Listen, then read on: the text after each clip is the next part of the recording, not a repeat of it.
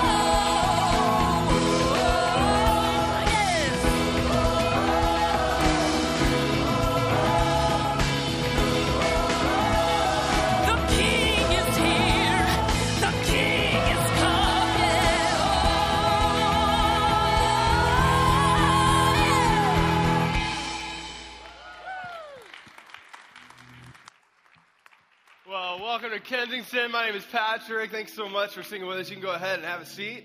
And if this is your first time, we just want to say welcome to you. And kind of a fun fact, that song was actually written by some of our worship leaders here at our church, which we love. So Josh Collier, I think Josh Korn and Lindy were all involved in that. And it's a great song. And they're pretty good, and they do a fantastic job. So good. Carrie's been taking vocal lessons from me, so I'm really thankful that she's progressing, so she's getting there. But no, hey, we're so glad that you are here, and happy spring break, and happy Michigan winning, going to Final Four, right? Any Michigan fans out there, and all the Michigan State fans are angry, but we'll talk about that later. But yeah, we're so glad that you're here. If you would, go ahead and pull out the program that you got when you came in. I've got a couple of announcements that I wanted to let you know about.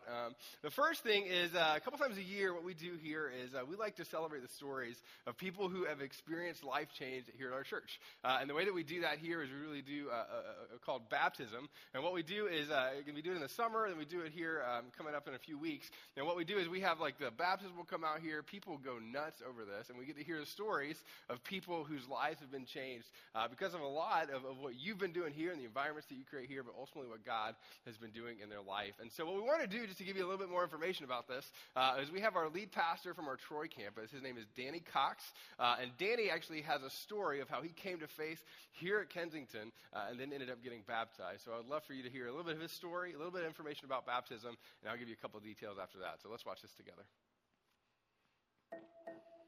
In 2000, I had a transformative encounter with Jesus Christ, so much so that I came home from that Easter service, looked at my wife, and I said, the man that left today is not the man that stands in front of you. And it began this journey with Jesus. In fact, it was about a 3 or 4 year journey. And friends of mine used to say, hey, you need to get baptized. You need to get baptized. But I felt like God was saying, no, wait for your wife. And in 2004, my wife came to me and said, hey, you know that baptism thing? I want to do that with you. And we got baptized that summer. It was a beautiful ceremony out in Stony Creek. When we were coming home, my wife said to me, you know what? When we were coming out of the water, I felt like God gave me a vision. Now, if you know my wife, Amy, that's not how she speaks at all. And I said, oh, tell me what this vision is. And she said, you know when you're on a roller coaster and you're in the seat and all of a sudden you start going up that hill, chink, chink, chink, chink, and you start moving up that hill to go to the crest of the hill. She goes, that's the vision I had. And then I felt like God said to me, buckle up. You're about to go on the ride of your life. And that statement was one of the most true statements we had ever heard. Over the last 14 years, Amy and I have been on the ride of our life with Christ. And Kensington is holding their baptism service on April 14th and 15th. And if you're that person that feels like God is tugging you to Him, then we're inviting you to be baptized. There's nothing magical in the water. But as you go down into the water, it washes your old self away. And as you come up, it's symbolic of God making you into a new creation. It's your public declaration of an inward reality. So come be with us. Come get baptized. And I know that you're going to have to buckle up and get ready for the ride of your life. Come join us.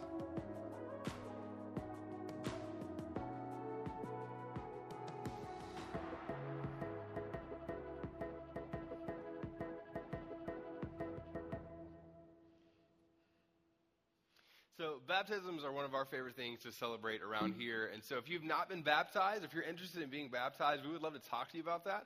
You can just let us know out in the lobby. We have an info station out there. Just head to the info station and let them know that you'd be interested in being baptized. We'll get you all the information that you need from there. The other thing I want to let you know about is we are moving into our Easter week here. And we've been talking about this a lot over the last month because this next week is so exciting for our church just because of the number of people that end up coming back to church or visiting church for the first time during the season, and so we want to say thank you to all of you who have already been inviting and investing in people, and you've been kind of giving those cards out. We gave you cards a couple weeks ago. A lot of you have been doing that, and we're hearing a lot of stories around that.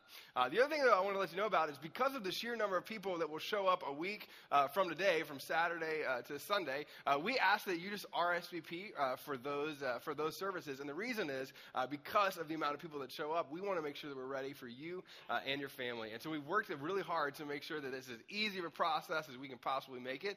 So all you have to do is go to easterntc.com. That's easterntc.com. And all you can do is you just go in there. It's really fast. You just let us know how many people are coming, and you can just do that in under 30 seconds. And that just helps us to make sure that we are ready for you and your friends and your family as well. So before we move forward, I wanted to let you know that today you're going to get to hear from one of my favorite people on the planet. Nick Toomey is going to be speaking today, which I'm super excited about. And we'll tell you a little bit more about the message as we move forward. But before we go into that, I'd love for you to go ahead and stand up. Give 4 or 5 people around you a high five and ask them this question: were you cheering for Michigan last night? Hey everybody, this is Patrick, and I just wanted to say thanks again for watching our service today online and being a part of this community. Now, we know that you might have some questions as you watch the service today and want to find out a little bit more information about who we are. And so we've created an environment for you to do just that. Simply go to startingpoint.today. That's startingpoint.today, and fill out that short form, and one of our staff members will reach out to you very shortly and answer any questions that you have about our church and about who we are. Again, thanks so much for watching. We'll be back at the end of the service today to give you a little bit more information, but we'll see you here in just a few minutes. Good morning, everybody. Let's stand and worship together. Here we go.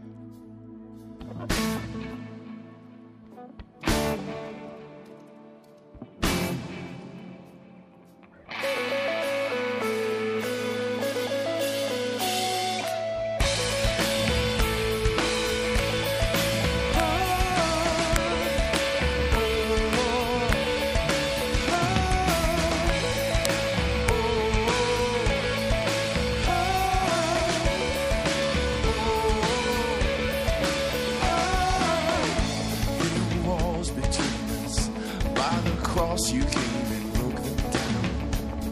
You broke them down. There were chains around us.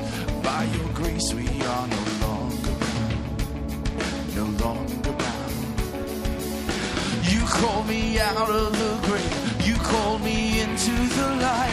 You called my name and then my heart came alive. Your love is greater. Your love is stronger.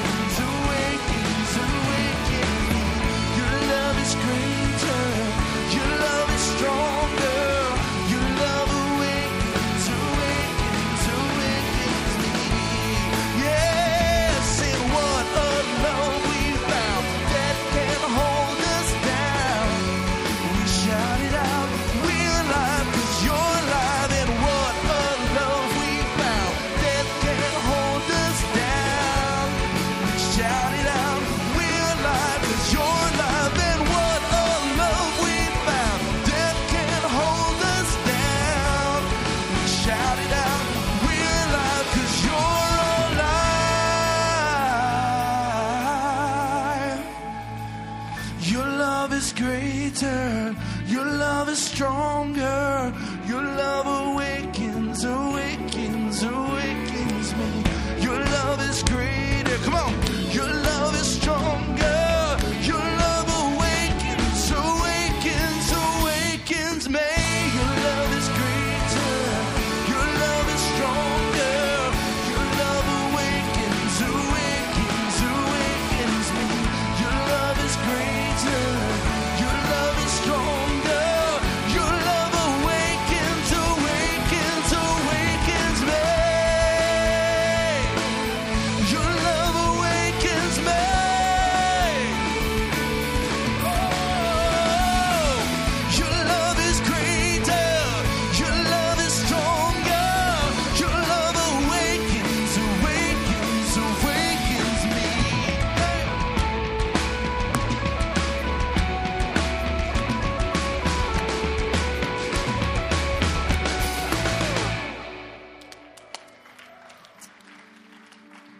So good to be singing with you guys this morning. I just want to invite you guys to pray with me.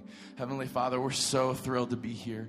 God, there's so many things that you want to say to us specifically through the message, through the songs, through this whole day.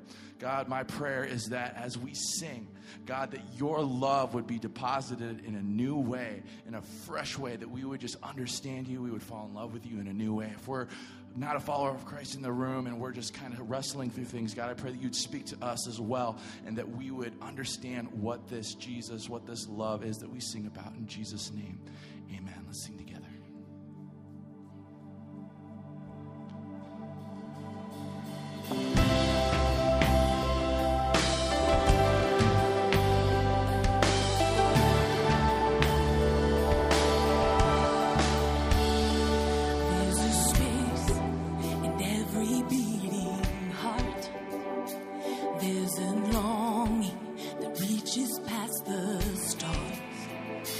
There's an answer to every question mark. There's a name.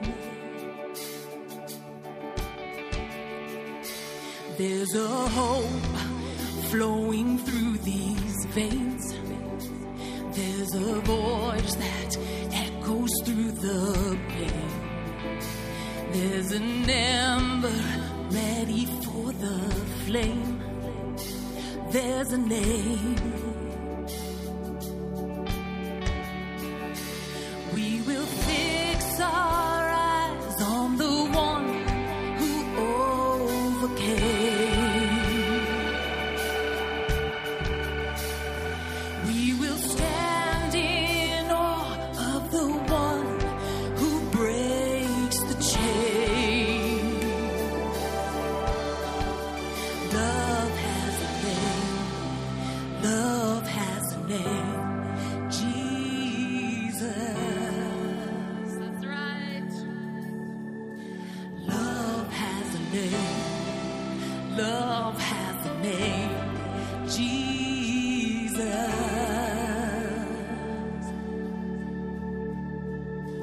There's a joy that triumphs over fear.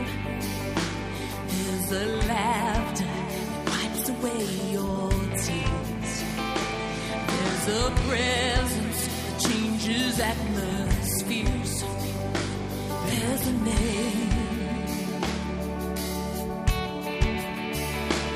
We will fix our eyes on the one who overcame. We will stand in awe of the one who breaks the chain. Love has a name.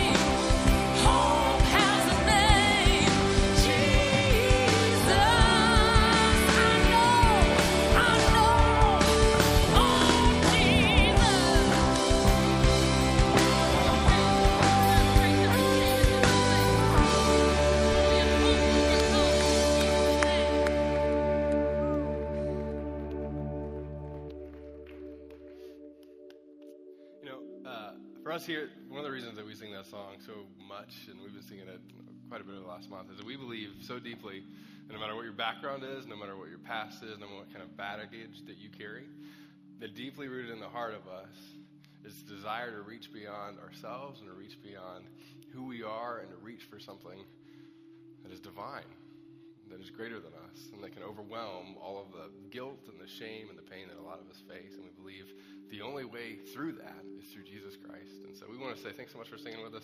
You can go ahead and have a seat. And again, we're so glad that you are here. What I want to do before we move forward is I want to go ahead and invite our ushers to come forward. I want to say a couple things to you real quick, especially those of you who would call Kensington home. We just wanted to say thanks so much for being a part of what we do here. For those of you who give, for those of you who are part of this place, we just want to say thank you so much. Last week, if you were here, we talked a little bit about our capital campaign and what we've been doing with that. And a couple years ago, Kensington launched into what we call the Everyone campaign. And a lot of people gave throughout all of our churches. And then in Traverse City, we were launching as they were doing that. And so a lot of that money, in fact, the first almost $3 million of that money came directly to our campus launch here before we even jumped in. And so now we're about 1.5 years, 2 years into it. And so last week we talked about what it would look like for us to give. And a lot of you did that. Just so you know, I think we were overwhelmed by the response of those of you who came forward and said you want to be a part of what God's doing here and that you want to give both locally and then beyond, giving to people that you'll never ever meet, a lot of these people that you'll never ever see globally, and then even in our campuses downstate. And so we just want to say thank you so much for doing that. If you're interested in jumping in, if you missed last week and you're like, you know what, that is something I'd love to be a part of, when you came in, you got a card, and all you have to do with that is just put down like the startup piece of that, because that would be what most of us would be doing. Click on or check off startup, and then from there, just put in whatever that looks like. And so last week, we challenged you, there's like 3 different levels that we looked at, and the simplest level, the lowest level of that, is really about as much as you would spend on 1 cup of coffee per day, right? So in terms of how much you would give per month, I think the lowest level is around $50 a month. If you check that, then that's like 1 cup of coffee a day. I feel like we could all do that. And so we just want to say thanks so much for being a part of that.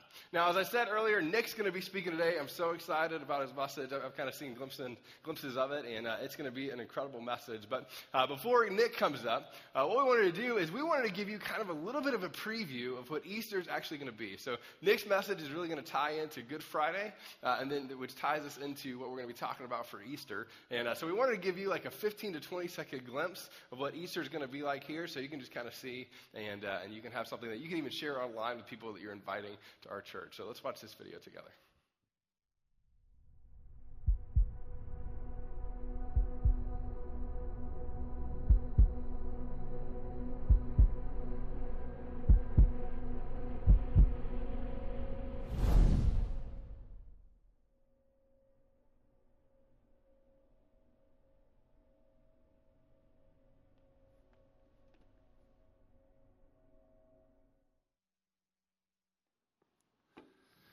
All right, good morning, everybody. Hey, this is the remnant who didn't go south. Some of you came back from southern places. I see that tan on you. I'm not jealous at all either. Hey, some people are surprised if you know me at all. Some of you don't. My name is Nick, by the way. Some of you know that I'm a huge Michigan fan. So this is a picture of me. You probably can't see this unless somebody can get a really tight shot on this, but I got everything Michigan on except underwear. Socks, slippers, pants, everything. But I just thought, some of you are Sparties. And I had Michigan and Michigan State in the finals playing each other. Didn't quite work out that way. What a crazy March Madness. But in any event, I'm so glad that you're here. And we are in a period, an 8-day period that begins today. And this period begins with a day called Palm Sunday. Now, I got thinking about that, and I thought, I don't want to assume that people even know. Now, some of you may be going, seriously? Everybody knows what Palm Sunday is. I don't know. I'm not so sure everybody does. So, to get everybody on the same page, I thought we would start with just a little fun congregation participation, multiple choice survey. So, you guys ready for this? There's 6 questions. I want to and you keep score, tally up how many of the 6 you get right. So let's start off with this first one. What is Palm Sunday? And it'll light up the right answer at the end. A festival in Palm Springs, California. B, festival in West Palm Beach, Florida. C, the day Jesus entered Jerusalem amid great fanfare. D, a day to have your palm read. Okay. Now, before you get the answer, just kind of, and the answer is, now I'm colorblind, but I think that color changed. And I think it changed to green. It must have been a Spartan who chose that. Should be maize. But anyway, that's the first one, all right? So some of you got that, some of you didn't. What town did Jesus enter on Palm Sunday? Now, you got to pay attention to this one. Ready? Jericho is A. B is Jerusalem. C is Jersey City. D is Jansalona. I was trying to make it local. I couldn't think of so I came up with Jansalona. I thought it was funny, but maybe it was just me. Okay, and the right answer is B, Jerusalem. How you doing? Anybody 2 for 2? Huh? All right, here's the next one. What kind of palm branches did people wave on Palm Sunday? A, Alexander palms. B, tiger palms. C, pygmy date palms. And the correct answer is D, I have no idea. I just threw that in there. Nobody knows. So everybody gets that one right. So if you got them all wrong, you at least get that one. All right, next one. What mode of transportation did Jesus use as he entered Jerusalem? A, a horse. B, an elephant. C, a donkey. D, Batmobile. And the correct answer is a donkey. We'll get into the story in a minute. But he entered Jerusalem on a donkey. Next one. What Jewish festival was Jesus attending? As he rode into Jerusalem, they have 3 annual festivals. So the choices are A, Halloween. B, Hanukkah. C, Festivus. D, Passover. And the answer is D, Passover. Do you guys even know what Festivus is? Any Seinfeld fans out there? Yeah, okay. So you picked up on that? All right. I had so much fun creating these. I don't know if you guys enjoy them, but I'm having a blast. Okay. Last one. What did the crowd chant as Jesus entered the city? A, Hosanna to the Son of David. B, hail to the victors. I wrote that even before the game. It was a faith statement. The correct answer is actually both. No, that's actually is not true. But there were 6 of them. If you got 5 or more right, congratulations, you're a certified Bible nerd. If you didn't get any right, don't worry about it. We're glad you're here. But that reminds me of a day a long time ago. My son, Stephen, had a friend, Aaron Hale. Aaron was at our house having dinner. I don't think Aaron had ever read the Bible. And we decided, I don't know why we did this, because this was not typical at our dinner table, but we had a little Bible trivia. Aaron didn't know anything. He was just, he just like, what, huh? And then I asked this question. What's the name of the guy in the Bible that got swallowed by a big fish? And Aaron's so excited. He goes, I know, finally I know. And I go, what? He goes, Moby Dick. He was dead serious. It's like, no, that would be Jonah, and Moby Dick was a whale. So anyway, hopefully, we kind of brought you up to speed in a fun way on what Palm Sunday is. And actually, Palm Sunday is it's kind of like a 3-act play. There's Palm Sunday, there's Good Friday, this Friday, and then there's Easter Sunday. And it's like if you miss a significant part of a play, it doesn't all hinge together. So our hope is over these next 8 days, starting with today, Good Friday, and Easter Sunday, that you'll be here. And if you can't be here, maybe you can live stream it. But our goal is that this whole episode of Palm Sunday, Good Friday, Easter Sunday will make sense, number one. And number two, that it will move you to either orient your life or perhaps reorient your life around the person of Jesus. Because as I thought about this, I thought, there's a couple basic different ways that people orient their life. And I don't know if I've actually used this board. I watched Patrick use it, so I thought, I got to try this sometime. Maybe I've used it in the past, don't remember. But so here's my shot at it. There's 2 orientations to life. Oh, look at that. That's cool. But there's the me orientation, where I want life all to be about me, and I want you to make my life all about me. And then the other orientation would be to orient your life around the person of Jesus, and that's a very different orientation, because Jesus' orientation was always outward. His concern was never so much for his own personal well-being, but but for the well-being ultimately of the world. Those are the kind of the two orientations in life.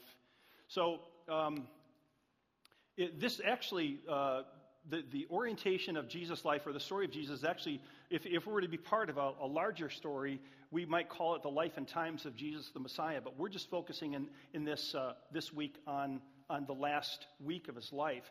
But even the life of Jesus is connected to a larger story, and that larger story is called the Bible. Now, speaking of a Bible, this is my very heavy, hardcover Choca-Mule Bible.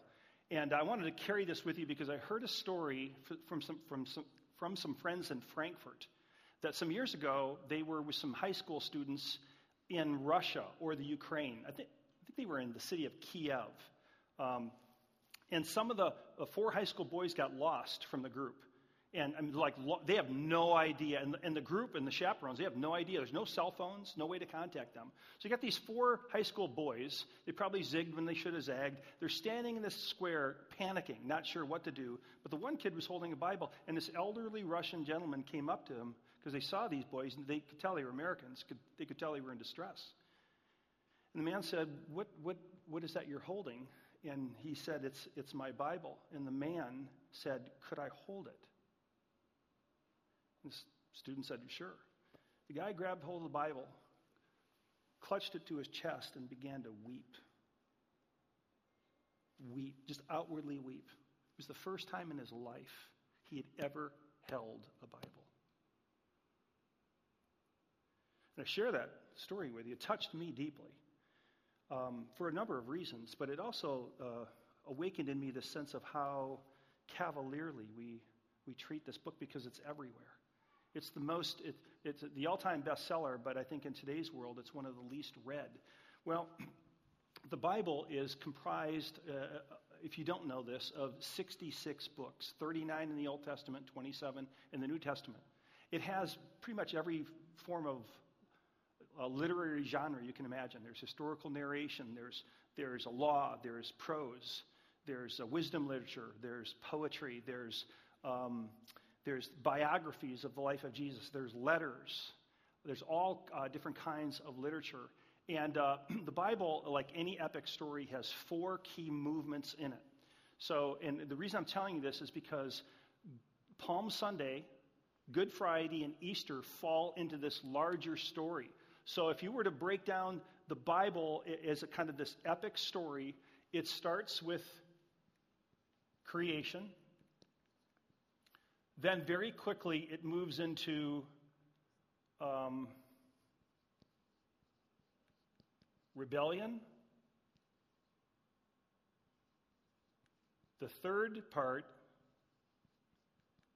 which we'll focus on today, is redemption. And the last part, which we have not gotten to, maybe we're in the process, where God restores all things. Creation, rebellion, redemption, restoration.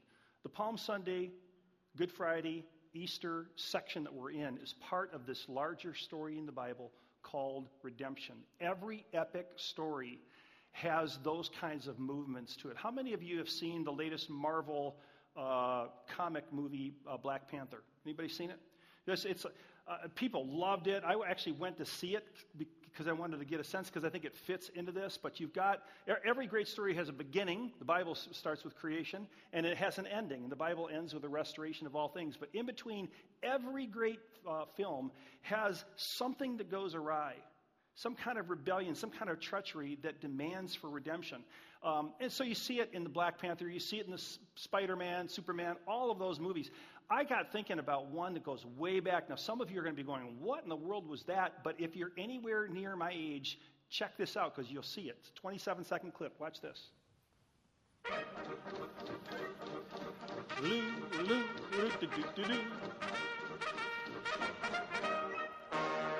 There's the crisis. Can you feel it?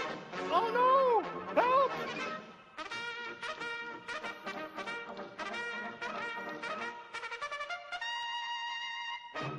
There you go. Redemption and restoration. Dudley Do Right. Oh, it was a much I don't know, it was a much better world back then. It was a simpler world in a lot of ways, I suppose. But all the great stories have a crisis needing to be resolved. And the ultimate crisis waiting to be resolved is the crisis created by a world that said, I want to make it all about me. And when we rebelled against our Creator, it created the chaos that we're living in. So this is what Palm Sunday and Good Friday and Easter Sunday is really all about. Big picture now, it's about this third movement called redemption. So what I want you to bear in mind as we go through the scripture is this, and I'm going to say it over and over. Hopefully you'll kind of catch on. In this story, there's more going on than meets the eye. There's more going on than meets the eye. Say it with me.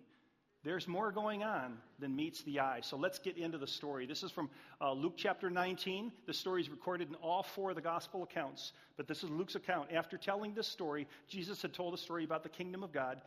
Jesus went on towards Jerusalem, walking ahead of his disciples.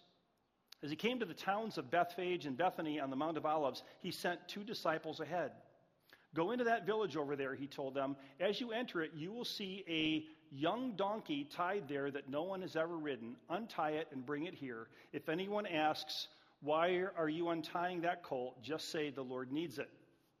So they went and found the colt just as Jesus had said. And sure enough, as they were untying, the owners asked them, why are you untying that colt? And the disciples simply replied, the Lord needs it. And apparently that was sufficient.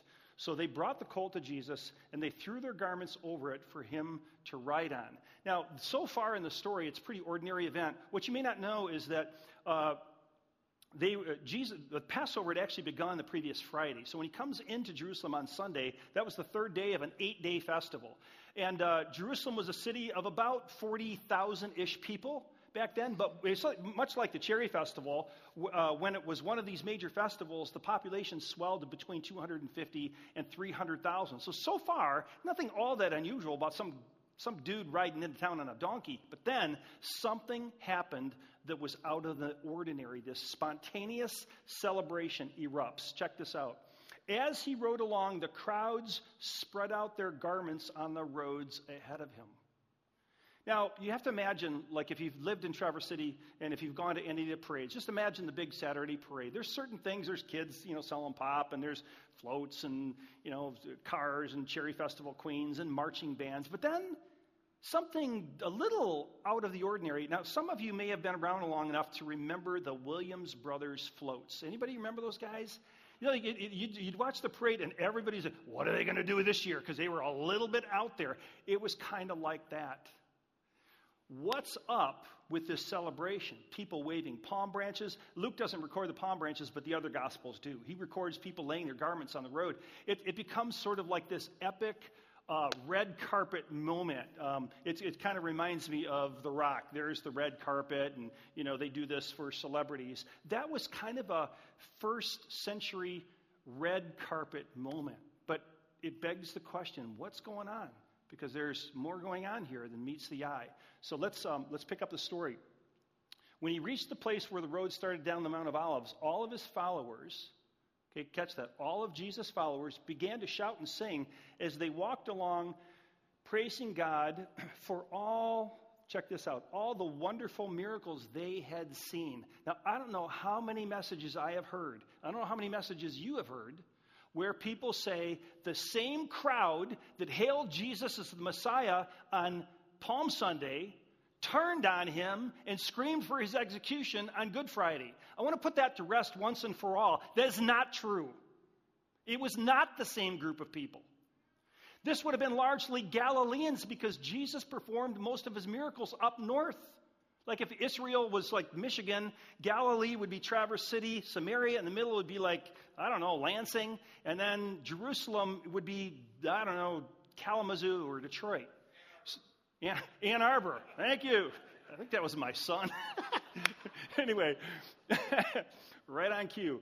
But so the crowds that would have been hailing Jesus, they were the people that spent their time with him. Some of these people were the recipients of his miracles. So it goes on to say, blessings on the King who comes in the name of the Lord, peace in heaven and glory in the highest heaven. Now, this is a direct quote. You got all these crowds. Jesus is, man, he's coming down the Mount of Olives. I've walked that. It's a very steep downward slope.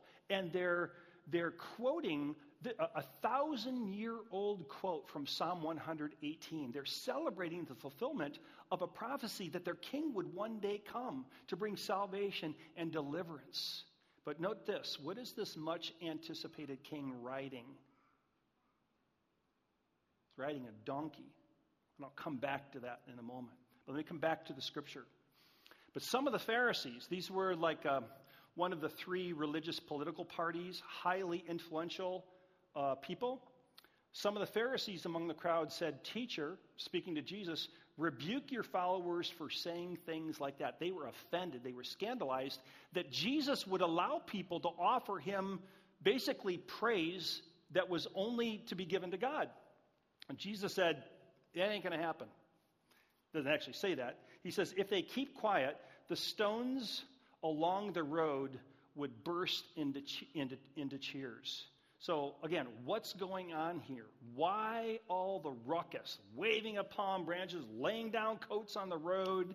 You've got people who are cheering Jesus' arrival. You've got people who are resisting it. Well, there's another prophecy, a 500-year-old prophecy that's being fulfilled almost to the letter. Check this out. This is from the prophet Zechariah in the Old Testament, written over 500 years before Jesus' entry into Jerusalem. It says, "Rejoice, O people of Zion." What were the people in Jerusalem? Zion, by the way, is a code word for Jerusalem. He says, "Shout in triumph, O people in Jerusalem." What were they doing? They were rejoicing, and they were shouting in triumph. "Look, your king is coming to you. He is righteous and victorious, yet he is humble, riding on a donkey, riding on a donkey's colt." Now, the reason this is significant is in the ancient world, when a king would mount an animal, he would mount a different animal. If he was going off to war, he would get on his war horse. But if a king was coming, bringing a message of peace, do you know what the king rode? A donkey. If he was bringing a message of peace. We know this because in 1 Kings chapter 1, when King Solomon, Israel's third king, when he rode to his coronation, do you know what he rode? It wasn't a war horse. He rode a donkey. So, as I said, there's more going on here than meets the eye. So let's take a look at the next scripture. Here's what the king who comes humbly, riding on a donkey. It says, "I will remove the battle chariots from Israel, and I'll remove the war horses from Jerusalem. I will destroy all the weapons used in battle, and your king will bring" what? He'll bring what? You with me, guys? He'll bring what? Peace to the nations. Look at all the references to peace in here. He's going to remove the battle chariots, remove the war horses, remove all the weapons used in battle, and he will bring peace not just to Israel. He'll bring peace to the nations. Is this king who is arriving on this donkey bringing war or peace? He's bringing peace. But what kind of king were the Jews in Jesus' day anticipating? They were anticipating a warrior. And I'll come back to that in a moment. But here's the point. As he enters Jerusalem, the whole scene pans out this way. This was no ordinary entrance. This was no ordinary, Passover festival. And this certainly was no ordinary guy riding into town. So as I said, there's more going on here than meets the eye. So Jesus enters Jerusalem. There's pandemonium going on. Crowds cheering him. You got religious leaders resisting him. And then you come to verses 41 through 44. As Jesus approached Jerusalem and he saw the city, he wept over it. Now let me just pause there for a moment. That phrase, "he saw the city," struck me. And it made me wonder, how often do we see our own city? See it. Or the school that we attend. Even the people that we work with. The places where we recreate or go and eat. I was at a coffee shop last week. I spent a lot of time in coffee shops. I'm way over caffeinated. And I wish I could remember more detail, but I just remember sort of seeing somebody, and I had this tiny little nudge that I should stop and not even do anything, but just notice them, because maybe if I really noticed them, I would have a prompting. But I just had this this little thing, but I just was so preoccupied with whatever was on my mind, I just missed it. It struck me that as Jesus enters into Jerusalem, he saw the city, and when he saw it, it says that he wept over it. Do you know what that word wept means? It translates, he sobbed. Man, you know, there's different kinds of crying, isn't there? There's the like you watch a movie and, you know, you get, sometimes as you get a tear in your eye or you see somebody get baptized and then there's probably the kind of next level where a tear actually leaks out, but you're still composed. You can kind of talk through it.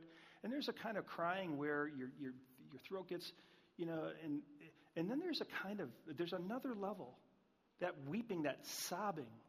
You ever had that? When was the last time you sobbed?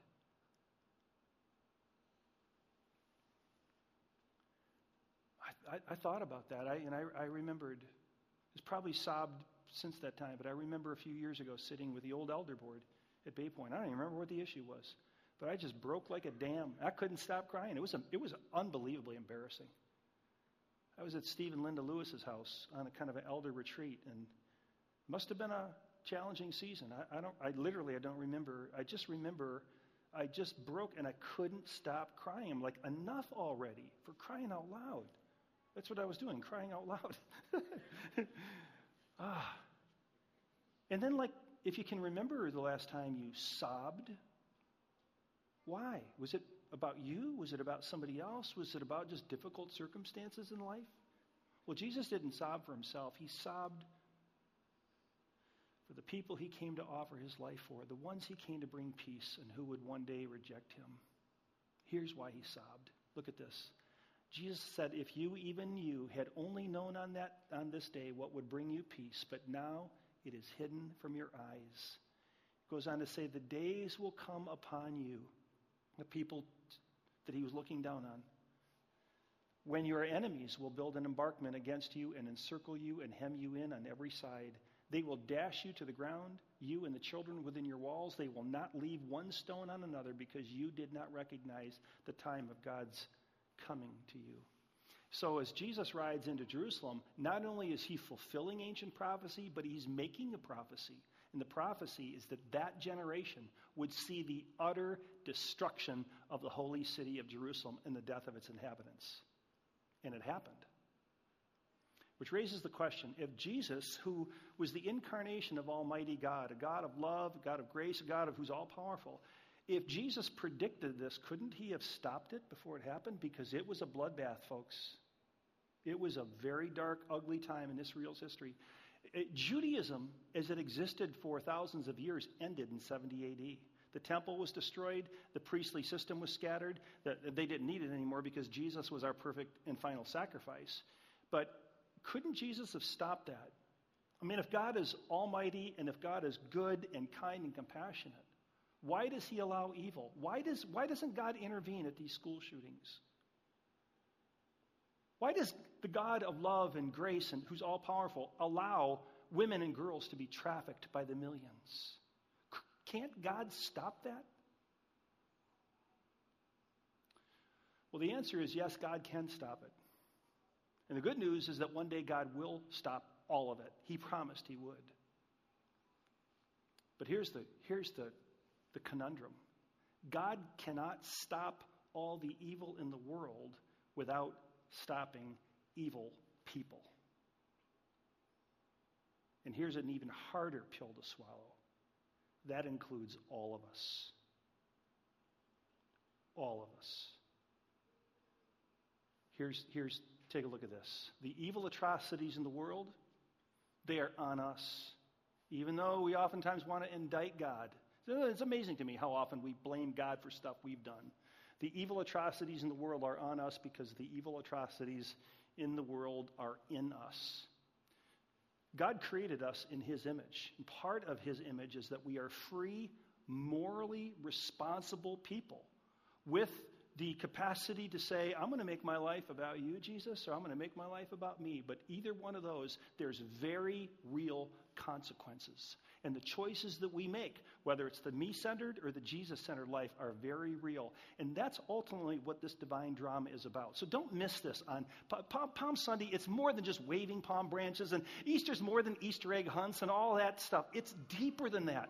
It's about this story of a creator.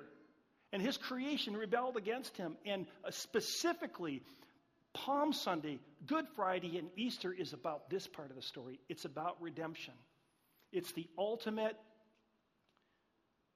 saving the damsel in distress. And so, 5 days after Jesus rides into Jerusalem, he's crucified on a cross. We call that Good Friday. 3 days later, Easter Sunday, Jesus rose from the dead.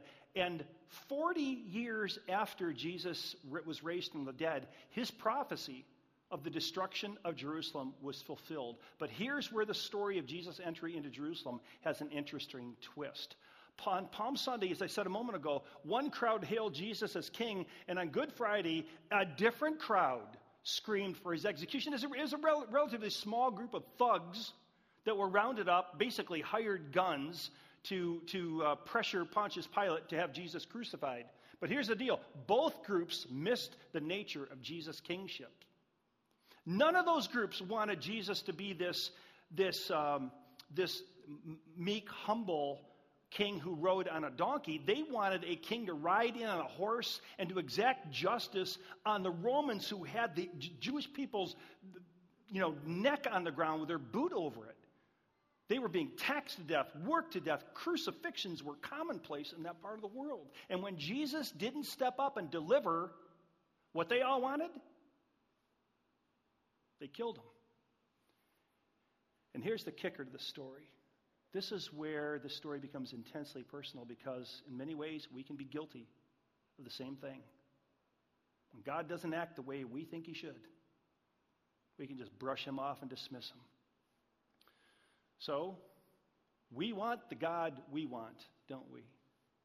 Not the God who is. We want the Jesus who gives me everything but asks for nothing. We want the Jesus who finds me a spouse, a better spouse, or fixes the one I have, because it certainly isn't about me, it's about her or him, right? Ask your spouse.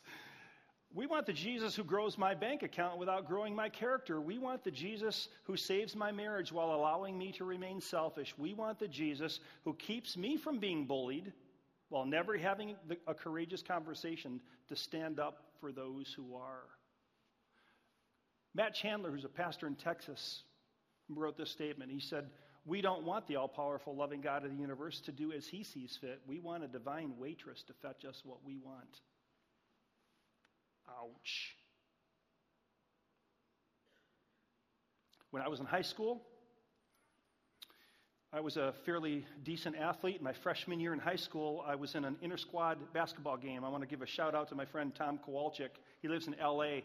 I told him, I said, dude, you got to live stream this because I'm going to tell a story about you. Tom and I were inter-squad basketball scrimmage. And there was a loose ball, and I went to pick it up, and Tom, just a freakish thing, he hit with his knee. He hit my left calf, and it didn't look like anything, a little Charlie horse, and I'm walking around, but I couldn't walk it off. The next day I came to school, I couldn't even walk. I was on crutches. And man, my buddy saw the accident. It didn't look like anything. But what happened is when his knee hit my calf muscles, it severed some of the muscles, and there was internal bleeding, and gangrene had actually started to settle in. I almost lost my left leg at the knee. And so now fast forward, this completely unrelated to football, but the football season comes along. My parents won't let me play football. Well, I was the kind of the star running back. I played both ways. On JV as a freshman, I was going to play varsity as a sophomore, and my parents wouldn't let me play because of a basketball injury.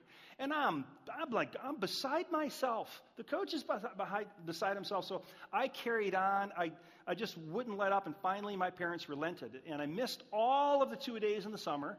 I missed all fall practice. I missed the first game. So I came back and I practiced Monday, Tuesday, and Wednesday, and the JV played on Thursday. They were going to make me play one JV game and then move me up to varsity. In the second quarter of my first game back, I tackled a guy, and I looked down, and my foot is backwards on my foot. Snapped my right ankle completely backwards. And I thought, God, where are you? How could you do it? How could you let this happen to me? You're the one who's supposed to take care of me and make sure that I'm successful and I stay healthy. And how could you let this happen? And yeah. We don't want the all-powerful, loving God of the universe to do as he sees fit. We want a divine waitress to take care of us. Take a look at this next slide. We want the God we want, not the God who is. But check this out. The God who is in fact the God that we need. Because when you got a cold, you need a physician. When you're emotionally troubled, you might need a counselor. When your finances are a mess, you probably need a Dave Ramsey type of guy. But when you were a sinner, destined for hell, you don't need those folks. You need a Savior. One of the most amazing passages in the Bible, which kind of spells this out, is Romans chapter 5. This is written by the Apostle Paul, who actually was one of those Pharisee guys that I mentioned earlier. He was essentially a first century religious terrorist, persecuting Christians, had a massive conversion, wrote most of the New Testament, 13 letters. But this guy, Paul, wrote, you see, at just the right time, when we were still powerless, incapable of saving ourselves, Christ died for the ungodly. Very rarely will anyone die for a righteous person, though for a good person, someone might possibly dare to die. But God demonstrates his own love for us in this: while we were still sinners, Christ died for us. This is what this season, this snapshot of life called Palm Sunday, Good Friday, and Easter is all about. It's the ultimate rescue mission of the God of the universe who stepped into his own creation to redeem it from within. The question begging to be asked is this: in light of what Jesus did for us, coming into Jerusalem, dying on a cross, more on that on Good Friday, being raised from the dead on Easter Sunday, in light of what Jesus did for us, will we follow him? And friends, this is not, that is the question for the ages. The one who gave his life for you, is he worthy of your love and your loyalty in following him in return? And I beg you to ponder that, because eternity is at stake. Now, some of you have said yes to that, and your life shows it. Some of you maybe prayed a prayer years ago, but that's all it was a prayer. Nothing really happened. And some of you are going, no, I've really never done that. And I just, because I'm a simple guy and I like simple things, what does it actually mean to begin to follow the one who entered Jerusalem and eventually died on a cross? What does it mean to come into a relationship where we can move from our personal rebellion and where we are saved and redeemed? Well, I would say it's like this. It's as simple as ABC. A stands for admit. And again, this requires courage and humility to admit that I'm a sinner. There's a lot of things I can fix in my life, but I cannot unsin myself. I can't make myself righteous before a holy God. When you admit that, not just here, but here, you're halfway home. B stands for believe. And we're not talking about just agreeing that there's a God and agreeing Jesus. This belief carries a sense of placing one's trust in another for what they did on your behalf.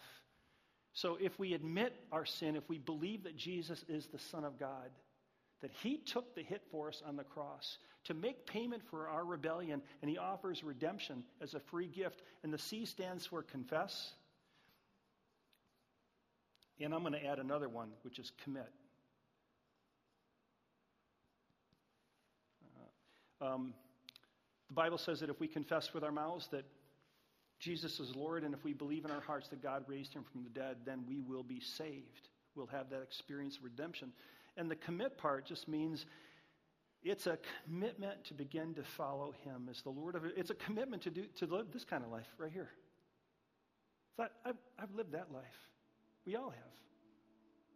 Never worked very well for me. But when I began to follow Jesus, when I began to seek first his kingdom and his righteousness, everything else just seemed to take care of itself.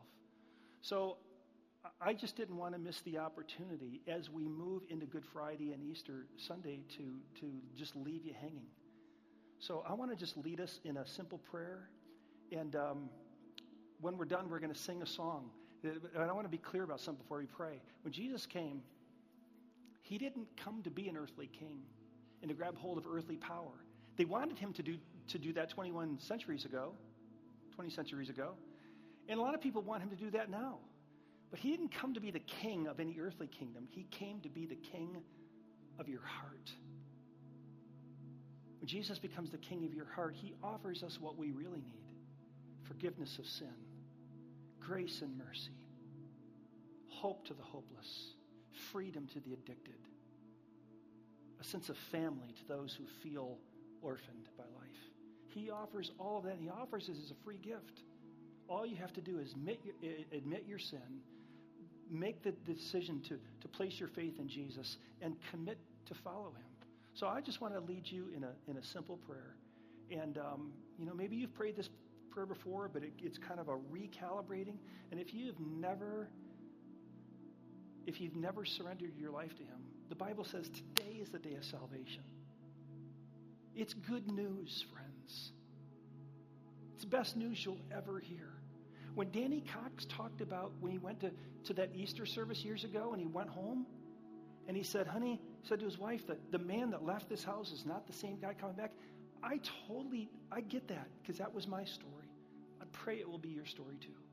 So would you pray with me? Let's just bow our heads. And Lord, I want to pray that right now there would be people, whether they're watching on live stream or they're in the room, that would just walk through this prayer, and in their own words, they would just talk to you. The first thing I would just invite you to do is admit the truth about yourself. Say it to God. Whatever words you want, God, I admit that I'm a sinner in need of a Savior. I'm not a mistaker, Lord. It's deeper than that. I'm a rebel. I've shaken my fist at you. I've tried to marginalize you. I thought I was smarter than you. And the world is a mess in part because of the mess in my own soul. I admit that. The B stands for believe. It's the belief that Jesus is real, that he came from heaven. He came into this earth for the specific purpose of offering his life as a substitutionary sacrifice. And just say in your heart, Lord, I believe that. That's an unbelievable story, but I believe it's true. That you came on a rescue mission for all of us, myself included. And then the C just says, confess with your mouth, just in your own heart, say, confess Jesus, your Lord, your King, your Master, your ruler. You're a good, good Father. You're the King of my heart. Confess that, and then commit to follow him.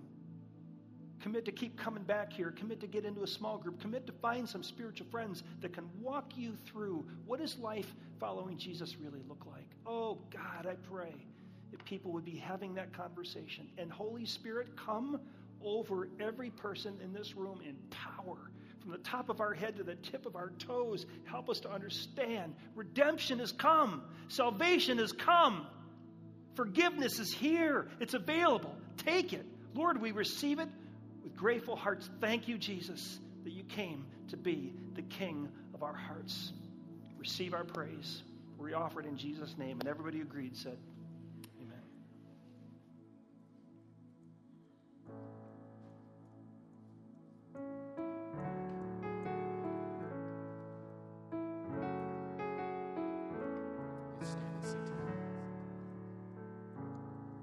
Let the King of my heart be the mouth where I run, the fountain I drink from. Oh, he is my soul. Let the King of my heart be the shadow where I hide, the ransom for my life. Oh, he is my song, 'cause you are good, good.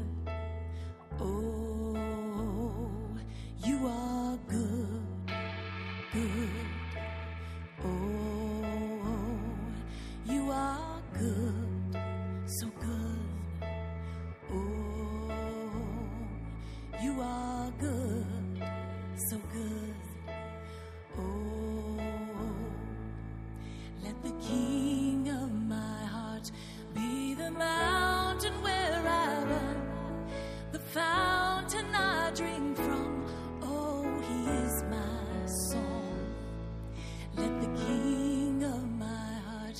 be the shadow where I hide, the ransom for my life.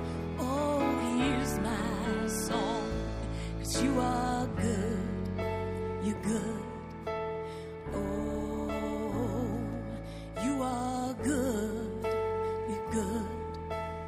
Oh, you are good, so good. Oh, you are good, so good. Oh, let the King of my heart be the wind inside my sails, the anchor in the waves. Oh, here's my song. Let the King of my heart be the fire inside my veins, the echo over my days. Oh, here's my song. Say, let the King of my heart be the wind inside my sails, the anchor in the waves. Oh, here's my song. Let the King of my heart be the fire inside my veins, the echo of my days. Oh, here's my song. You are good, so good. Oh,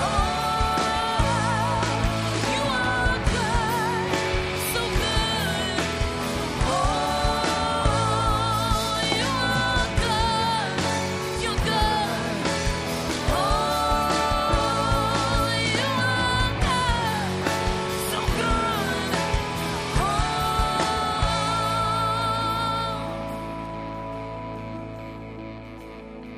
All right, with all we got, let's lift this from a place of authenticity. You guys ready? All right, let's sing this. You're never gonna let me down. Come on, sing that again. You're never gonna let me down. Come on, let me hear you sing back row. You're never. You're never gonna let me down. But we declare it. You're never gonna let me down. Oh, we sing. You're never gonna let me down. You're never gonna let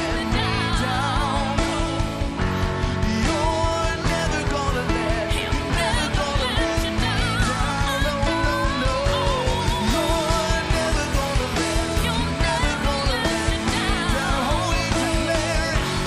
You're never gonna let me down. We sing. So good, Jesus. Oh, you are good. Never gonna let me down. You're never gonna let me down.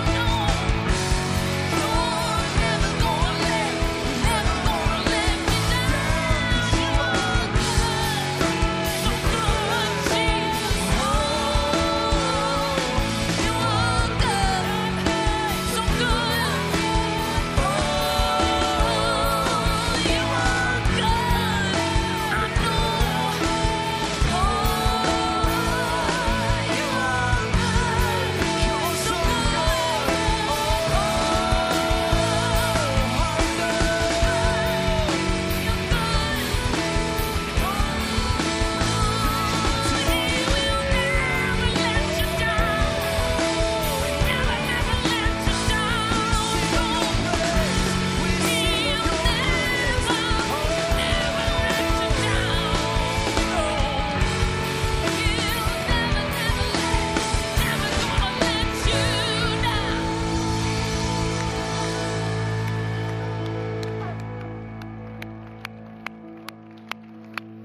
That was awesome, you guys.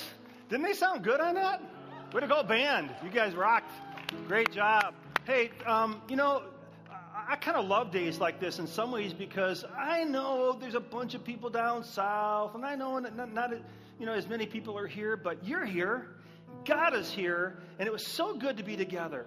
Thank you guys for coming. And there's such good news, and people don't know this story, you guys. So I just want to encourage you when you leave, grab whatever information is out there. Invite your friends to Good Friday. I think it's going to be beautiful, intimate. And then Easter, I mean, that's like the Super Bowl for us. And I'll tell you this. If you prayed today, like today was a day where you just crossed the line, I would encourage you to go on out to the starting point. But even before you do that, I'm going to stay down here. And like, I'm a hug machine. It's just that's my love language, is physical touch. And if you gave your life to Christ today, I would love to put my arms around you and just speak a word of blessing into you. Outside of that, that's all I got. So go out and enjoy springtime in Traverse City. God bless you guys. Thank you so much for watching online. We hope you enjoyed your experience today. We wanted to remind you that, again, this Sunday is going to be Easter. We'd love to see you live at one of our campuses. You can join us here in Traverse City. We also have campuses all over Metro Detroit and in Orlando. Again, thanks so much for watching. Hopefully we'll see you soon.